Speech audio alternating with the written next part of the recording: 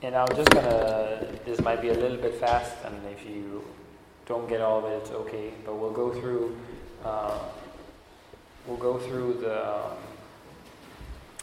just run through the sermons that we have already gone through in the Jew community. And so it all starts with sharing a common life. If we are in Christ, we share a common life with all believers. And so here's the verse that talks about this. What we have seen and heard, we declare to you, that you and we together share a common life. So this whole sermon is about the common life that we share together. What life is that? It's a life which we share with the Father and His Son, Jesus Christ. So we share in a community relationship. We also share time together. We also share possessions together. Union with God, being united with God. That's what the basis of our relationship. We can't have true fellowship together if we're not united to God, because that's the one that leads us together. God who called us into a fellowship with His Son, Jesus Christ, the Lord, is faithful. And so it's this notion that we can't do anything unless it is God that does it through us, unless the Holy Spirit works it through us. We can't even come to God.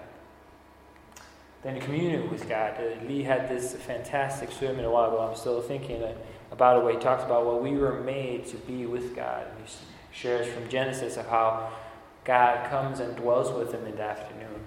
That we can have union with God. We can have communion with God, and actually God wants to be with us. If you've been a Christian a little bit of a while, we start working for God and maybe not actually spending that much time with Him. But God actually would like to spend time with us. We have the Psalm 24.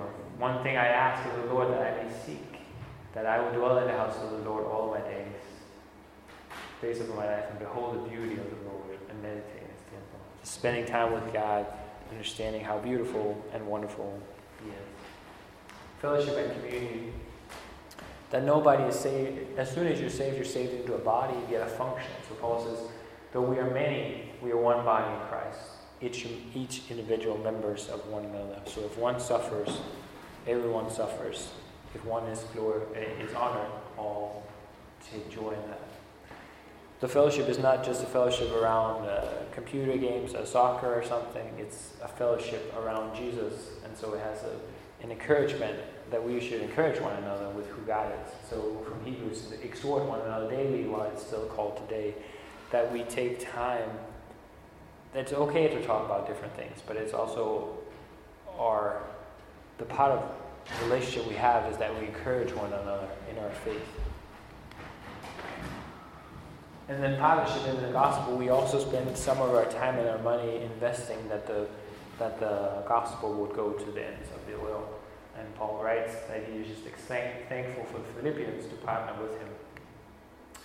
And then Mars had the sermon on the spiritual gift. I really enjoy the view that the book takes, that the gifts themselves are not the important part. It's how do they work inside the fellowship. So if you are a believer, you've been given gifts, spiritual gift, to encourage the body and for the common good. And the Holy Spirit gives those gifts of various kinds. Sharing your possessions. It's a fellowship where we look, where can we encourage somebody? Where is somebody in need? And the guy in the book, he uses this example of praying, where can I bless somebody? And then be a blessing to them.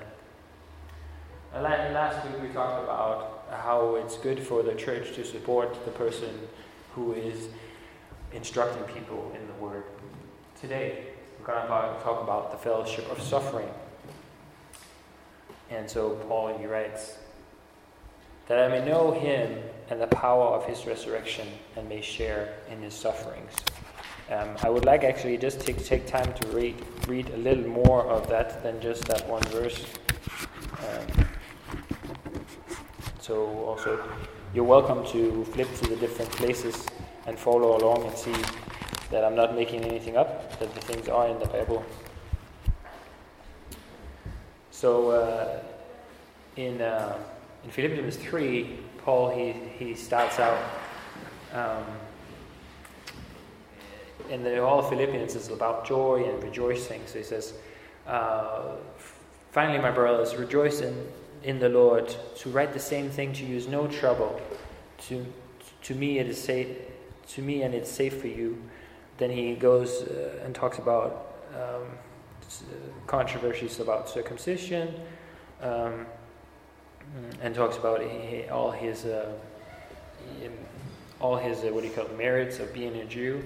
And then we get down here.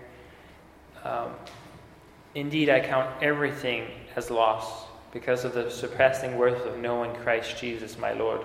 For his sake I have suffered the loss of all things and count them as rubbish, in order that I may gain Christ and be found in him, not having a righteousness of my own that comes from the law, but that which comes through faith in Christ, the righteousness from God that depends on faith, that I may know him and the power of his resurrection, and may share in his sufferings and become like him in his death, that by any means possible I may attain to the resurrection of the dead. So Paul is explaining how much Christ is worth, that all of his religious background, that all of his achievements, he counts as nothing. I've heard other people say, it's a very graphic illustration. He actually says it's like poop, all of his own accolades. So what does this mean that Paul wants to share in the suffering? So why suffering? Why even talk about suffering? Isn't suffering always something bad? Well, we live in a society where suffering has kind of been taken out of society. I even know of some people who purposely seek suffering because maybe all they do is sit in an office and the only suffering they get is if the coffee's bad or if the elevator is out. So people start seeking suffering. And so how does that make sense? Like for me, I try to avoid suffering all I can because suffering normally hurts. Can suffering be helpful at all? Can it do good? And as Christians, are we expected to suffer? Going back to some of the people that for some reason climb mountains, go into jungles, do different things. We're going to come back to a verse later that talks about this, where I think what some people are doing is that, okay, I got everything, I'm comfortable, there's just still no hope or meaning in my life. Everything has become comfortable, and you know what, there's no thing that keeps me going. There's no endurance, there's no molding on my character, there's really no hope. And so Paul, he goes, so again, Paul says that I may know him and the power of his resurrection and may share in his sufferings. So it's not just suffering for suffering's sake, as you would see with all the verses. It is about Christ. It's about our understanding. It's about our understanding of who Christ is. The author has a very good quote. I think it's going to be there. If we desire to experience the fellowship of Christ, we must expect to experience the fellowship of his sufferings. So what does that mean? Well, I think what it means is also what Jesus talks about in John 16. One certain promise that Jesus gives us is, you will have trouble. He says more. He's encouraging his disciples in this instance just before he has to die.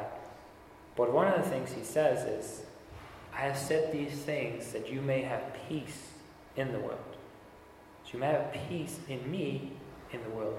But what happens? I promise you, you will have tribulation. But what? But take heart, I have overcome the world. So the author and Jesus are talking about, we need to expect suffering. Maybe, I would say, even this week, when I'm not expecting suffering or tribulation, it kind of takes me by surprise and I start complaining that I'm suffering. Start complaining, have a bad attitude about it. What if we are expected to suffer? Would that change our mindset when different things happen? I looked up suffering in an old dictionary. Normally it's a good dictionary because they have sometimes they have explanations about God too. So if you're in doubt, this is what suffering means. Bearing, undergoing pain, inconvenience, damage, permitting or allowing. The bearing of pain, inconvenience, loss, pain endured, distress, loss or injured, suffering by pain or sorrow, by suffering by want or wrongs. As I was preparing, there's been a theological development over time of what suffering should be. The early church has a very strong focus on Christ, the example, that we're supposed to suffer like Christ. Then you can see over time as the church gets a different place in society, it is not as persecuted, it starts becoming something different. That now suffering is not as an example, you're not necessarily suffering for Jesus. In the old time, the bishops was the first people to die. That's what it meant to be a bishop. When there was persecution, they would take out the head every time. Then you see some of the different things happening where bishops are not the first to die. They are powerful people and even corrupt and stuff like that. So over that time, as the church gets a different place in society, the different focus on suffering also changes. It becomes suffering day by one thing. And then at some point we reach a place where, well, Jesus did all the suffering, so now we don't have to suffer anymore. That would be fine, except the scriptures seem to say something totally different. Jesus promises that we'll suffer. Paul talks about how we are to expect to suffer, and the author says the same thing. But now, what does the Bible say? What does the Bible say? Well, the Bible uses suffering about 114 times in the Old and New Testament. And just a brief survey of how suffering is portrayed. In the Old Testament, God helps the people that are suffering. And He inflicts suffering on the people that hurt other people or rebel against Him. In the Proverbs, it talks about suffering, how the fool suffers, but how the one who trusts in God will be delivered. The Psalms explains what it's like to suffer. You get the emotions of what it feels like to suffer and how God can meet us in the suffering. The prophets are examples of people who suffer for God. They share God's word and they're rejected, and some of them killed as they confront evil. But what about in the New Testament? The New Testament challenges us with it's a privilege to suffer for Christ. We're supposed to rejoice in suffering. Suffering is necessary. There's a fellowship of suffering. It asks the question, is it a problem if we don't suffer? And don't suffer for the wrong things. And what determines my willingness to suffer for Christ? We're going to talk about a story, and you can read it more in detail. It's from Acts, and the apostles have just been arrested, and they are, I'll put it there. The apostles have just been arrested, and they're told to stop talking about Jesus. The Jews are really annoyed at them. Stop talking about Jesus. We have told you one time, stop doing it. They get into a discussion and different things, and so the Sanhedrin in a discussion, and then at some point one guy says, well, what if you can read this to yourself, but then it comes to this point where, okay, we're not going to obey you, we're going to do whatever, we're going to obey God, and then they threaten them, and then they beat them. Here is where it is. And when they had called the apostles in, they beat them and charged them not to speak in the name of Jesus and let them go. Then they left the presence of the council, rejoicing that they were counted worthy to suffer dishonor for the name. And every day in the temple and from house to house they did not cease teaching and preaching that Christ is Jesus. So as they're going from this meeting, they just got beat up. They just got whipped or beaten. And they're going, yes, thank you, Jesus. Thank you, Jesus. We are worthy to suffer for your name. And what happened is that they're not going to stop because Jesus means so much to them. They know He is the Savior. They know He's the Messiah. So they keep telling people. Although the leaders have already told them to stop doing that, and they just beat them for it.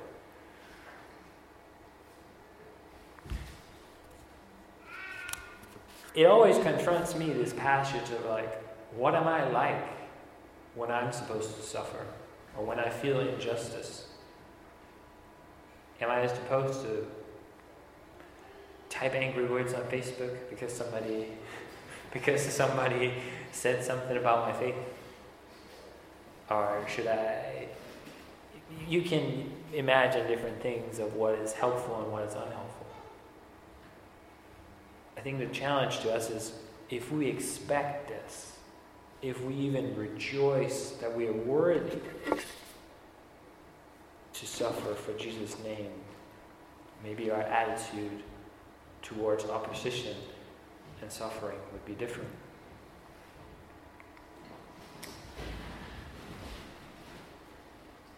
This is also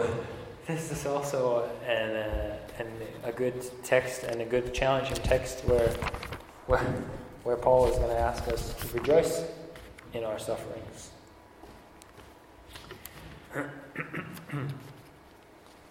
So in Romans 8, 5-3-6, not only that, but we rejoice in our suffering, knowing that suffering produces endurance, and that endurance produces character, and character produces hope. And hope does not put us to shame, because God's love has been poured out in our hearts through the Holy Spirit, who has been given to us.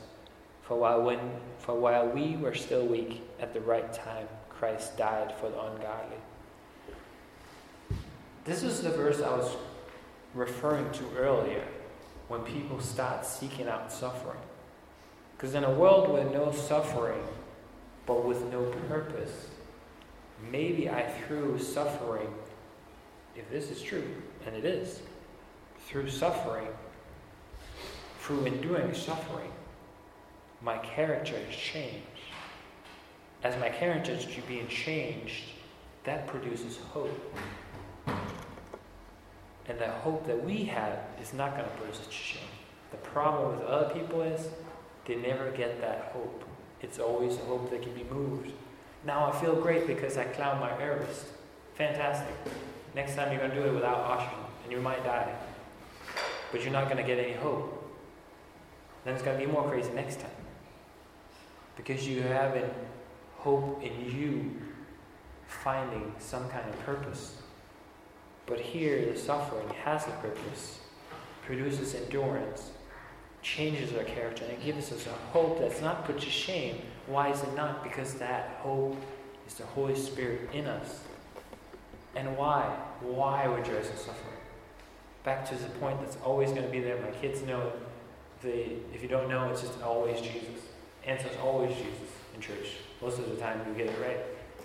Because what does he refer to? He referred to, while we were still weak, at the right time, Jesus died for the ungodly. Why can I rejoice in suffering? Paul asks. Because I was in darkness and sin.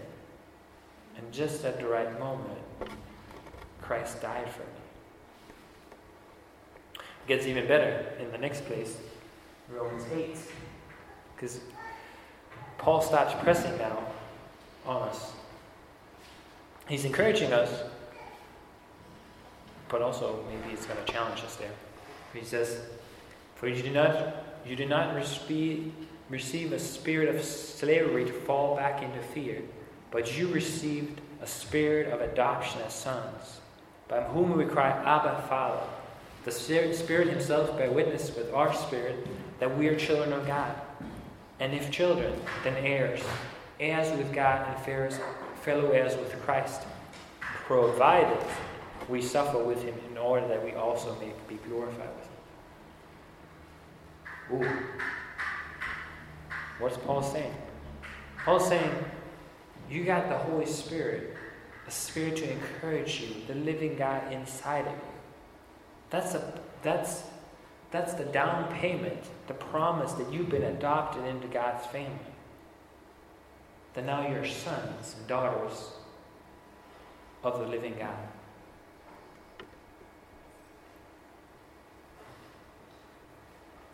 But then it gets challenging. We become heirs with Christ. What did Christ do? Well, he suffered and died for us. He left an example for us, washing the disciples' feet. He says, I lay down my life for my friends. You should do the same. Love one another. Love one another like I did. So Paul's encouraging us and saying, full participation in Christ is also participating in his suffering, that we will also be glorified with him. Now the good thing is the next part. There's this, it's an old Danish song that they sing sometimes at weddings or maybe mostly at anniversaries. It's called "It's So Beautiful to Walk Together." It's a bad translation, but the main thrust in one of the verses is that when we are two together, the suffering become half. But when there's joy, it's double the joy. It's this notion of like when suffering is in a fellowship, there's a lot more shoulders to take that suffering. So let's look at what Paul writes. If one member suffers, all suffer together. If one member is honored, all rejoice together. You know this from going to the bathroom in the night, and you hammer your toe into something. Your whole body is in pain. It's not like, my ear doesn't care. No, your whole body screams, this hurts, this hurts. That's a big picture of us as a fellowship. If we're willing to live a life where we're in fellowship together, when we suffer, the suffering can be on more shoulders. But also, if you win a game of something, I don't know, let's say, if you win some kind of sport event or something, well, it's not just your hand that's going to get credit. It's your whole body is going to get credit for it. So the same thing here. The same thing is when you are sharing Jesus with people, we all rejoice. We all rejoice when somebody comes to faith. It's not like, oh man, now Vlad has brought more people to faith than me. No, like we don't do that. We're just excited that people are getting to know Jesus. Blessed be the God and Father of our Lord Jesus Christ, the Father of mercies and all comfort, who comfort us in our affliction, so we may be able to comfort those in affliction with the comfort with which we ourselves was comforted by God. For we share abundantly in Christ's sufferings, so through Christ we share abundantly in comfort too. If we are afflicted, it is for your comfort and salvation. And if we are comforted, it is for your comfort, which you experience when you patiently endure the same suffering as we suffer. Our hope for you is unshaken, for we know that you share in our sufferings. You will also share in our comfort. This is Paul writing what I was trying to say before. That when we have gone through suffering of some shape or form, the comfort Christ gave us through that is a comfort that we can share with the next people who are suffering. One person said something like, there's never one tear that's shed that didn't have some purpose. That notion of the Romans 8:28, that whatever happens to you as a believer will some point. We cannot see that immediately, but it will always lead to something good and glorifying to God.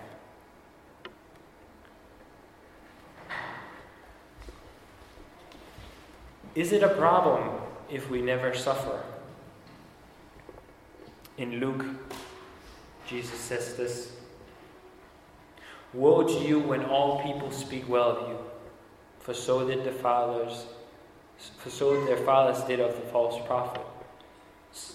But I say to you who hear, love your enemies, do good to those who hate you, bless those who curse you, pray for those who abuse you. To the one who strikes you on the one cheek, turn also the other. The one who takes away your cloak, don't withhold your tunic either." In just a moment, we're going to just watch a short video. And I was just reflecting on my own life. When I became a Christian, I was very immature, but I was very, very open-mouthed. Inside and outside the church, I told people what I believed. I think over time, society and other things have shaped me, so my mouth has become closer. I'm trying now always to find the opportune moment. I'm just asking myself now, but have I become too much like society? Am I now unwilling to suffer for what I believe? I have two small examples of, I would say, rejoicing or great moments of suffering. And I don't know, you can also think about that. But there was one, I'd just been a Christian not that long ago, and I went to a soccer party. And I was kind of maligned and a little bit of made fun of because I was believing. And a lot of people wanted just to talk to me, and they didn't really like the notion of hell, so I had to try to explain all that stuff. But going at home at 3 a.m. on my bicycle was one of the times I felt most alive in my life, because I got to share Jesus 3 or 4 times that night. And I was just so excited. It didn't matter that people didn't care, didn't believe me. I just got to share. I've forgotten the other part. No, the other part I think I shared in church at some point was I was out running in the hills with 2 people, and then one guy says, "Hey, who's this? I see you're friends with this person that I'm also friends with." We met through the church and stuff, and it springs on a conversation about church. And so the 2 other people talk a little bit, and I share what I believe, and now a guy just says, "I think you're crazy." And I was like, well, all right. But I was happy, because now they knew what I believed. So this is encouragement to all of us to live out our faith. Will you play for us?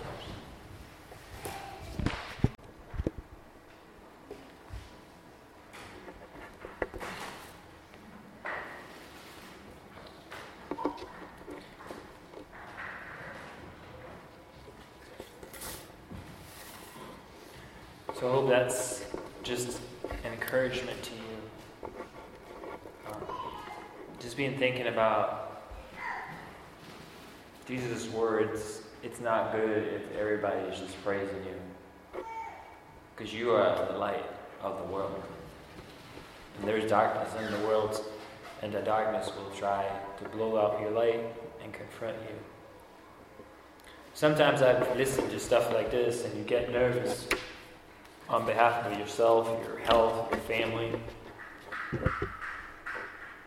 Just remember, Jesus loves you and your family way more than you do. If he calls you to do something, he's with you and will be with you. Don't go out and do stupid things just to do things. Bathe everything in a lot of prayer and ask God what he wants you to do. And do it for his honor and glory, that people will be set free. Don't suffer for being a jerk. Could be this verse here. Don't suffer because you don't explain the gospel well. Don't suffer because you got an awkward personality and you just slam people. Don't suffer as a murderer or a thief or an evildoer or just meddling in people's business and you have no business. Some people would say, I'm persecuted. No, you're just a jerk on Facebook. Don't suffer that way. So Peter says, do not be surprised. Again, don't be surprised when the fiery trial comes upon you to test you, as something strange were happening to you. But rejoice insofar as you share in Christ's sufferings, that you may also be rejoiced and be glad when he is revealed. If you are insulted for the name of Christ, you are blessed, because the Spirit of glory of God rests on you. But let none of you suffer as a murderer or a thief or an evildoer or just a jerk. Let anyone who suffers as a Christian, let him not be ashamed, but let him glorify God in that name. Peter kind of just sums up all these things about it's an honor to suffer for Jesus. But just remember to suffer for Jesus and not because you are a jerk to people. That doesn't count. Okay, so why suffer for Christ?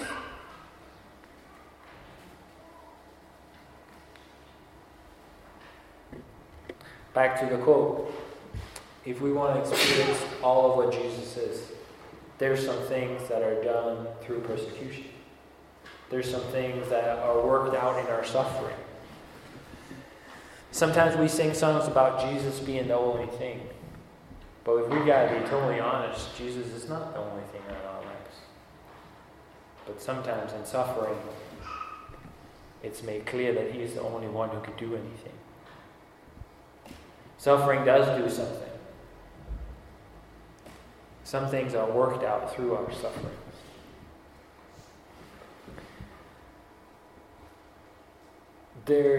If I may just use Hattie's as an example, she does it in her own book too. She knows God in a different way than we do because of her illness and her suffering with the MS. She knows that when she can't do anything, she knows that God is right there. Some of those things are worked out in our suffering. Some of the things in our character are worked out. And in the suffering, Christ is there, and he's the hope.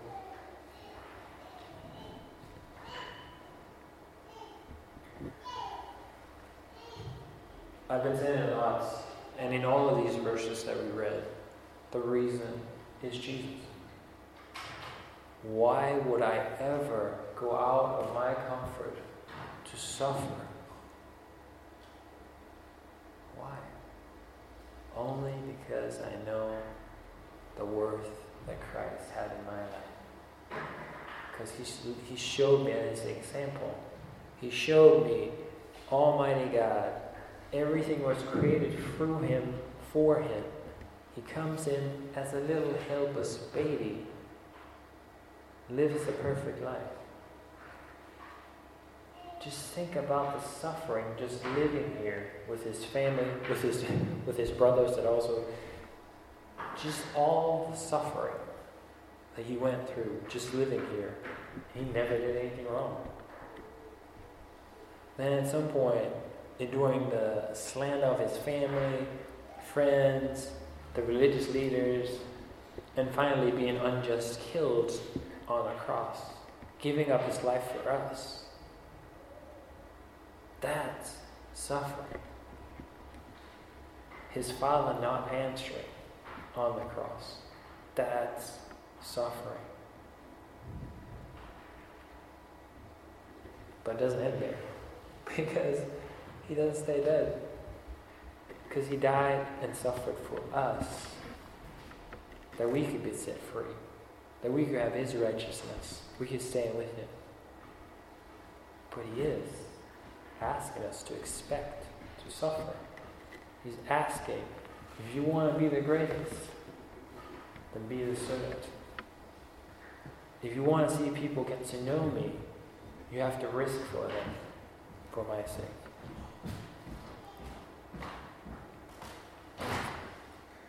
So suffering, well, we see it even the passion of Christ. The word passion is suffering. The suffering of Christ is where we see the whole gospel. That we were dead in our trespasses and sins, and then Christ came to set us free. That's why we're invited into suffering. We might experience the fullness of who Christ is and who God is. I got some questions for you guys to think about this week.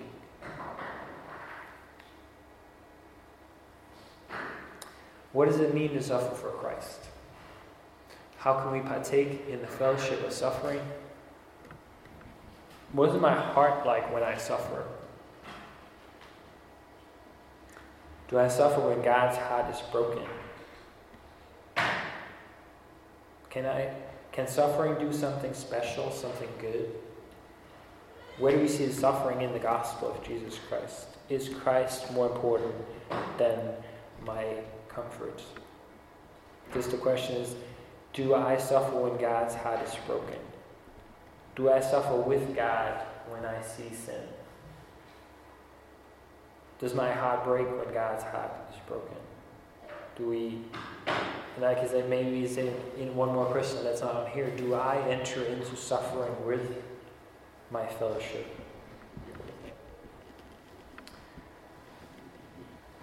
That was the sermon.